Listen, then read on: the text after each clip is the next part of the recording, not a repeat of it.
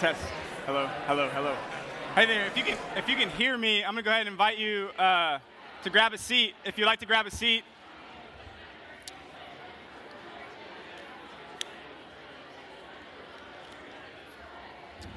Hey, Alex. I'm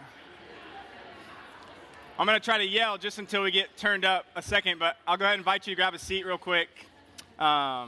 As we continue in our worship this morning, in just kind of a one-off. As Charlie mentioned, next week we'll start a series looking more at the uniquely, calling maybe us as a church here in this neighborhood and walking through some of that vision and value as a church. But let me just say, it is really wonderful to get to gather on New Year's Day with the people of God to worship, to be present to Him, to start the new year in this way. And in some ways, that kind of tailored the way I wanted to think about our time together this morning in the Scriptures. So I'll lead us into, if you have your Bible this morning, you can turn it to Ephesians. That's where we'll be. But first, just kind of as an entry into that a little bit, I have a couple slides here. I like memes are pretty funny. These are a couple of ones from New Year's. You can't see great, clearly not great quality, but these are a couple that I found. And I don't know if you were like me last night, but this is kind of sad. I get to say things like this because I am in my 30s now, so I'm old. I'm getting old. But I was definitely in bed before 9 p.m., which is kind of sad. And then these last two, if you go to these last two, Sam, kind of speak to this mentality of, here's me listening to everyone's New Year's resolutions, knowing that those won't last, or it's almost time to repeat the whole new year, new me thing. And, it's funny thinking through some of those New Year memes, and in some ways that's grounded in reality, that most of us recognize that some of you may not be goal setters, some of you may not be kind of New Year resolution type people, but there is this sense that I think I read something that like at least a quarter of New Year's resolutions are done by the first week.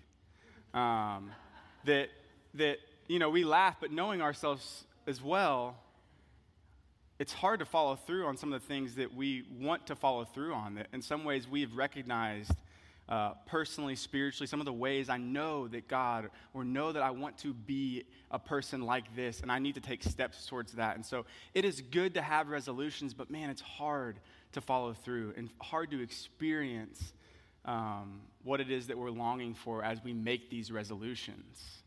And so as I thought about our time this morning, I've been in the book of Ephesians, and really most of Paul's letters in general, he is writing to exhort a local body, local churches.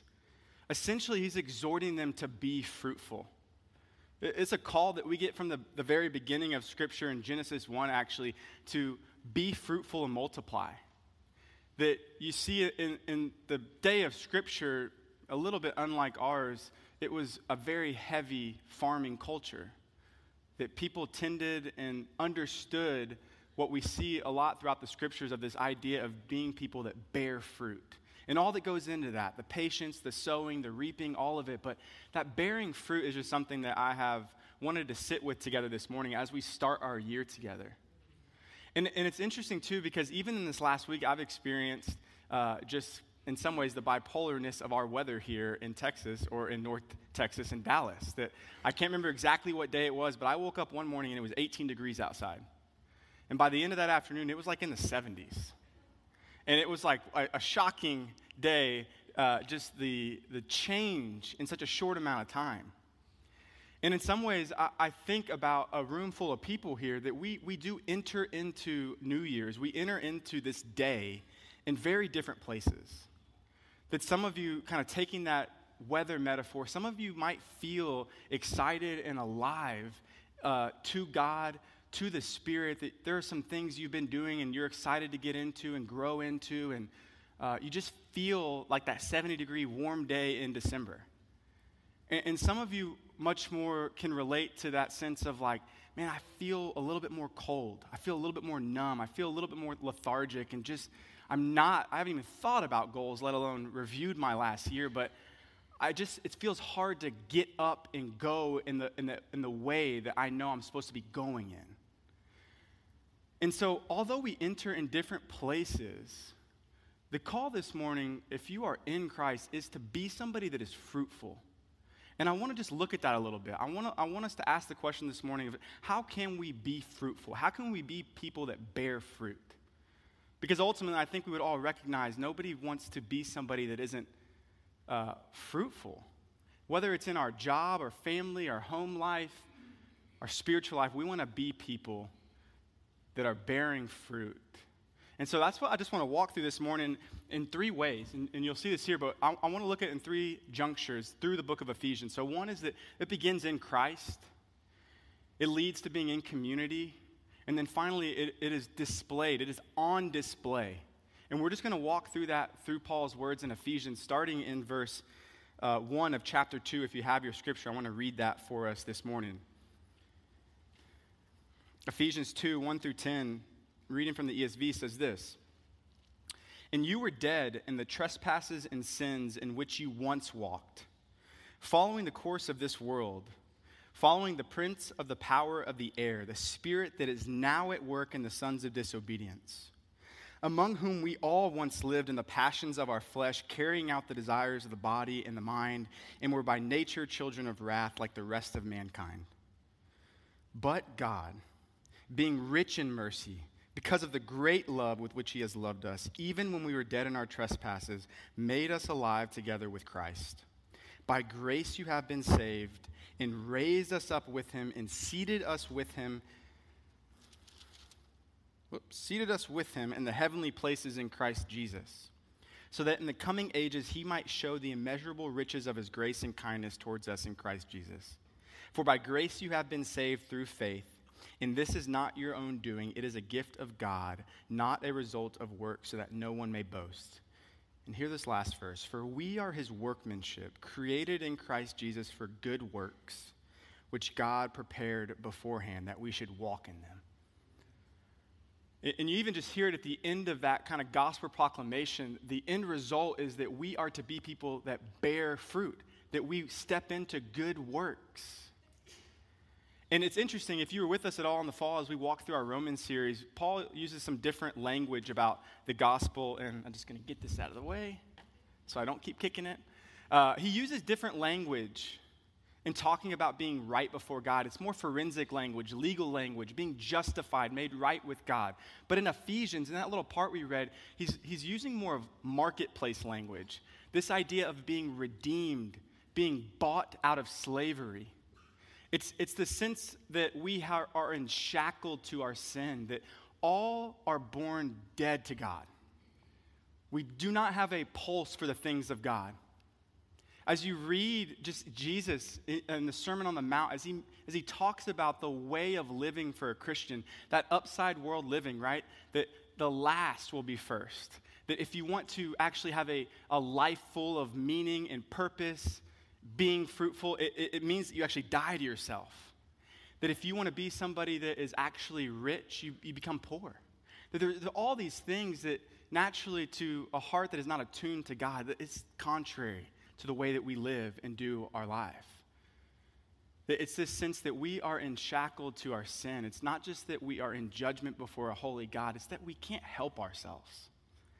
And what's beautiful about this passage is he moves through the gospel that, but God in verse 4 being rich in mercy, that he has moved and acted.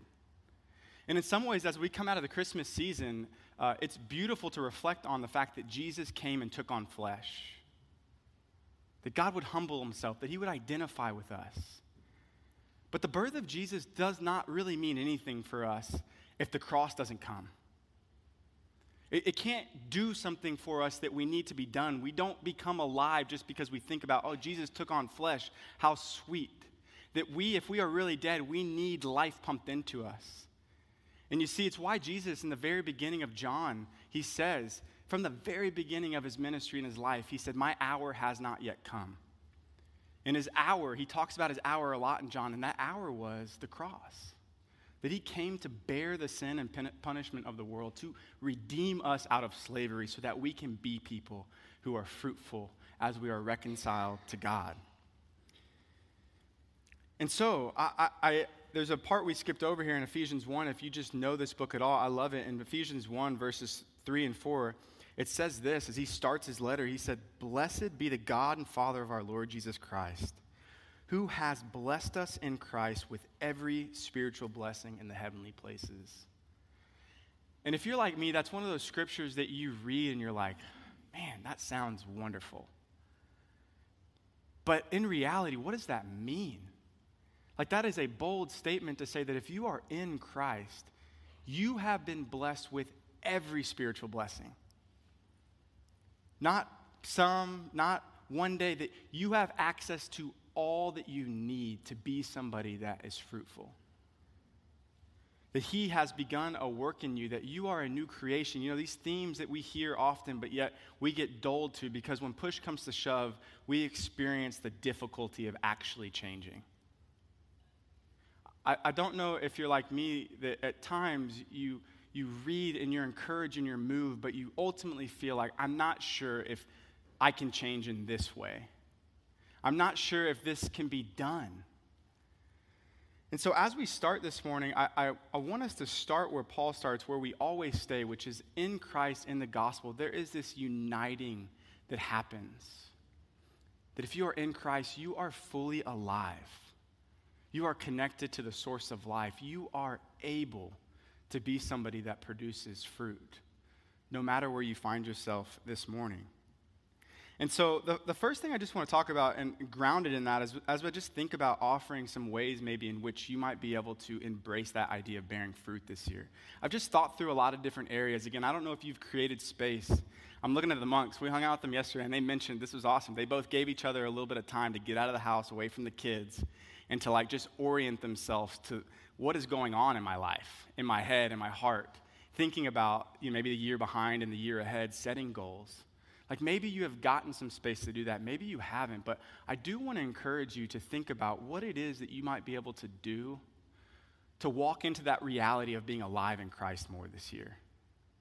And so I've jotted down a few as I thought about it. And the first thing I mentioned is maybe in January, there's so many different kind of trends that go around, but I think it's good. For me, at least, I've learned I got to start in chunks. I'm going to go month by month. I can't look at the whole 12 months because when you fall behind, it feels like you've lost already. But some people, they'll give up things in January. Alcohol, certain food, stepping into a new rhythm. But this idea of fasting is a biblical idea. And in some ways, I might wonder, is there something that you need to give up in January, not to get healthier and to get happier, but to actually feel more of that dependence, that reality that you are in Christ connected to him, that it would press you into your need for him more. That as you give something up and you feel that hunger for it, or you feel that hard discipline being worked in you, that does something to our prayer life because we recognize, more than when we're walking through life doing whatever we want, we recognize how much we need him. Is there something you might fast from in January? Maybe it's joining us in our scripture reading plan. I mean, I really would encourage you. We still have a few of these in the back, the sound booth. We'll put them out, but would love it if you would join us in our scripture reading plan this year. To be somebody that just creates and starts that discipline of getting up and getting in the scripture and getting to do that communally. I'd also encourage you, maybe it's actually grabbing this and inviting somebody to do it with you. Some of us feel fearful to maybe step into somewhat of a discipleship role because it feels like there's this, dynamic at work. But it's just maybe as simple as inviting someone, hey, would you read this and would you just meet with me once every other week or once a month and let's talk through what we're reading and what we're learning. Might that be it for you? Maybe it's committing to a local place to serve this year with family, with your friends. I saw this video over the Christmas break. It moved me. This family that just a long time ago in Chicago started gathering people into their home and creating these homeless bags, making food, and then they'd just go walk the city. It's grown over the years, but it was interesting seeing the pictures of how it's grown and just the impact that it's made as they just said, hey, you know what? We're going to spend a day over the holidays and do this and get out. I wonder if it's for you maybe serving in some way. These last couple, and then we'll move on, but for some of us, maybe it's investing more in our marriages. I know this is one for me as well, this sense of I know that there is work to be done to love my spouse well, that I need help to do that. I need people in my life to speak into that. That for some of us, it might be that we need marriage counseling. I don't know what it is, but that investment, that move towards fruitfulness in an area of your life. And as we handed out over Christmas Eve, maybe it's reading that book that we handed out. And the last thing I thought about, one area we don't like to talk about a whole lot, but maybe it is with our finances. That in some ways, I was thinking about my own heart, that often I feel like I've got to get to a certain place first to be generous. And God wants to flip that on his head. That he wants to show us that really is where our heart is, there our treasure will be also. Is there a way in which we use our money this year to be good stewards of what God's given us?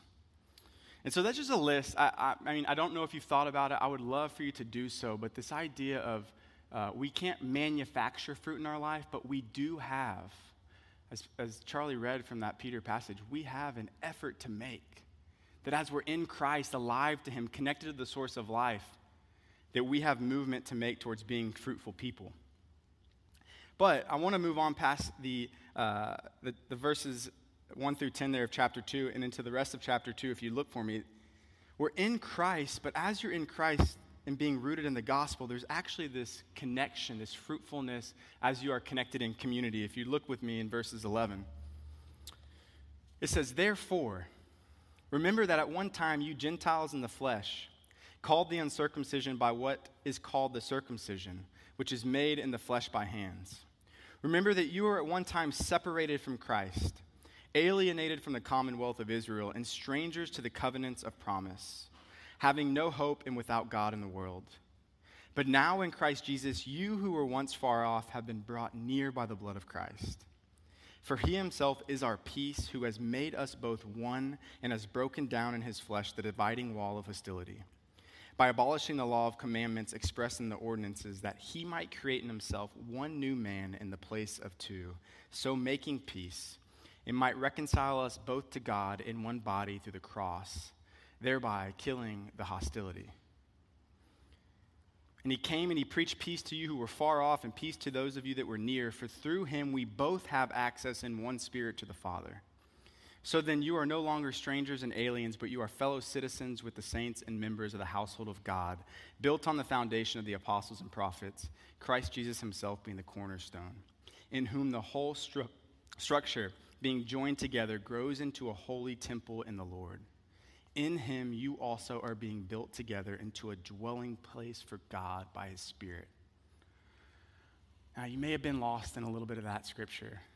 You know, there's some cultural dynamics there as Paul is preaching and he feels this call of ministry to the Gentiles, those that were not connected to the lineage and the heritage of the people of God in the Old Testament. And what he's saying now is that at the cross, the hostility between these groups has been crushed. What God is doing is not a new and a separate thing, that it is one thing. And so it's interesting that as Paul talks about being reconciled to God, being in Christ, the very natural next movement is that the horizontal relationship changes the vertical relationship changes the horizontal. It changes the way that we relate to one another, to our brothers and sisters in Christ. And so we've talked about this often, but I think it's a good reminder as we think about being fruitful. So much of our fruitfulness thought can be, hey, here are some goals for myself, right? To clean up my life, to get healthier, to do X, Y, and Z. But you see, God's fruitfulness is a communal one. That's actually in Ephesians, a better translation for every you that you read in the book of Ephesians is actually a word we're familiar with, y'all. In some ways, that's how you should be reading any of the yous. It's a second person plural. That we get so locked into our own individual life and our home, when in reality, this is a communal calling. And it's beautiful as you think about it in Paul's day, and in some ways, it's made me think for us this year as a church, that we no doubt have some diversity of age in our church.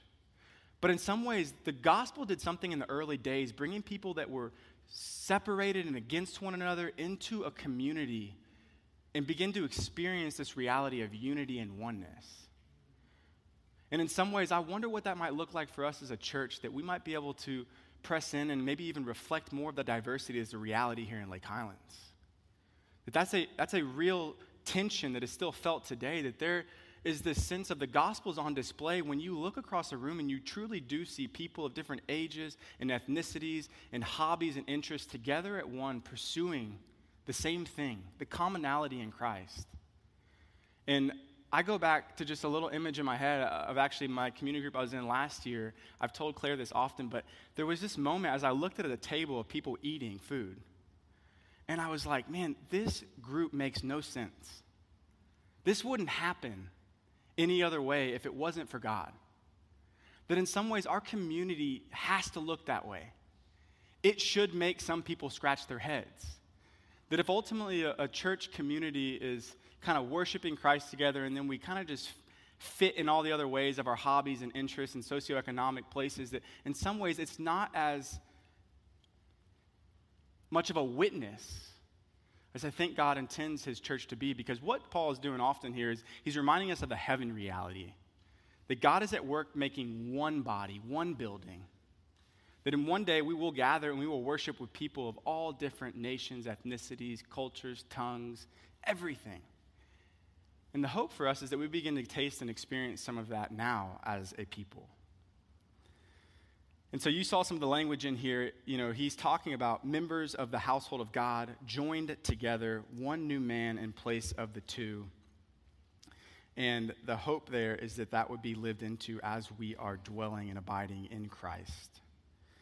I'll read this quote and then continue to move on, just talking about what it is. What is the purpose of our communal gathering together as a church? This quote says, "The thought of a church as the body of Christ," if you can squint and read that, "the thought of a church as the body of Christ emphasizes the importance and dignity of every local church. It also lays upon each church a tremendous responsibility. First, we have the responsibility of actually letting Christ live and express himself in the life of the church. The church does not exist to serve Christ, but to embody him." And think about that a little bit. That should maybe mess with some of us, because the way we think about what is the church is not primarily what we're doing right now. The church is meant to be the hands and feet, to embody Christ.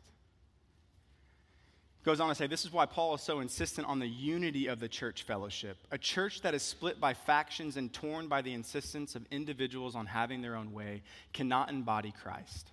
When the church meets, it should be so bathed in the Spirit of God that the presence of Christ is apparent to all who are attending the meeting. And I think there's a lot there that we could unpack, but essentially I think what I just want to remind some of us in this idea of being invested and involved in community. That I think some of us, in being fruitful this year, have some steps to take in doing that. And it starts simply. I wonder if for some of us, we just might be able to open up our homes a little bit more often to people. To invite people to come to our dinner table. That we would bring people in from the church. That we would begin to become this more connected, united group of people with this common bond in Christ. And the other thing I just want to say, that as a church plant, I don't know when we'll start using the language of not new church or whatever. I don't know when that happens, but there's this funny dichotomy that as you start something, in some ways, all is pretty good. There can't really be much complaints. It's new. You know, you've walked into something that's flexible. We're kind of getting to know one another. And then as time goes on, the reality is of any relationship that there's ways in which we'll bump up against one another. That there are preferences and tendencies and personalities. And in some ways, I just want to encourage you that if you experience those things, don't run from that. That in some ways, that's actually a beautiful opportunity to bear fruit. That God doesn't ask us to be unilaterally on the same page with all of our preferences and tendencies. He asks us, though, to be rooted and at core and united to one another in love as we are sitting in Christ together. That there's this opportunity in our differences to actually display more of what it means to be a fruitful follower of Jesus. And we'll move to this last part. If you want to turn to chapter 3, verses 7 through 10, this will be where we close. In Christ, in community. And the last point is that our fruitfulness does need to be on display. Verse 7 of 3 says, "Of this gospel I was made a minister according to the gift of God's grace, which was given to me by the working of his power. To me, though I am the very least of all the saints, this grace was given to preach to the Gentiles the unsearchable riches of Christ, and to bring to light for everyone what is the plan of the mystery hidden for ages in God, who created all things, so that through the church, the manifold wisdom of God might now be made known to the rulers and authorities in the heavenly places." And again, a lot there, heavenly realities. Again, this as we think about Christ coming and his death and his resurrection, that you've heard some of the language before maybe of already not yet, that God has come and his kingdom has crashed into this world, but it's not fully consummated until Christ returns. But Paul often will take us back to the heavenly places, right? We read earlier that if you're in Christ, you're seated with him in the heavenly places already. And in some ways, as we live into those realities, as we know our scriptures, as we pray and experience that, that shapes our present in this in-between age. And so there's some of that language here in this, but what he ultimately says is that the church has been created to display the manifold wisdom of God, which just means multifaceted, that God is wise and he has so many elements to his wisdom, but we are to be on display of that wisdom. And as we just mentioned, that comes in our communal life together. But I think the reminder to be people that want to show and display God's wisdom in our life together. There's this popular Netflix show, I've mentioned it maybe one other time, Claire likes it because she's very organized. And she married someone that is working on his organization. And there's this show, what's it called? It's not on here. The Home Edit. If you've ever seen this, it's these women who are like incredibly gifted at organizing. They'll walk into a house that is just a complete mess, way over hoarded, and it's wild to see what they do kind of in the before and after and the way in which they organize things. But this on display part got me thinking, could you imagine for a moment that we actually got to go tour these two women's house? And you see the beautiful work they do in the other people's homes, but then as you actually get to walk through their house, you realize it is a living disaster. Like, I've played this out in my head. It's kind of strange. I guess when you're looking for analogies, you do this sometimes. But I was like, you walk in, just imagine that this home is just chaos, messy, things not in the right place. It doesn't change the work that they've done in other people's homes, but I think if my home was being organized by these women and I got to step into the reality of their home and see like, oh, you guys don't live this. I think in some ways it would make me feel like I've got no hope. That if you guys can't do this, then this looks good for now, but I know this is where I'm heading. And just playing out that analogy in our head, you can think about different areas. The same goes maybe sometimes if I'm thinking about Walker, if you're in sports and you've got a coach, that some ways the way a coach is validated, you want to know what their resume is. You want to know, hey, have you achieved this at the highest level before I listen to you, right? You can play this out in so many different ways, but this idea of being on display is this reality that we are people that don't just intellectually know the things of the gospel, right? That we've built this big brain, but that we've built this big heart that is truly connected and alive to Christ, and our fruit is being displayed in and around us. Because if you just take the analogy of fruit even further, and I think this is where the scripture points to this so often, you think about what is the purpose of something that is planted and bearing fruit. That it is something that is of benefit to those that is in that area, that pick the fruit, right? That somebody that is fruitful is not for themselves necessarily, but it's to give, it's to bless.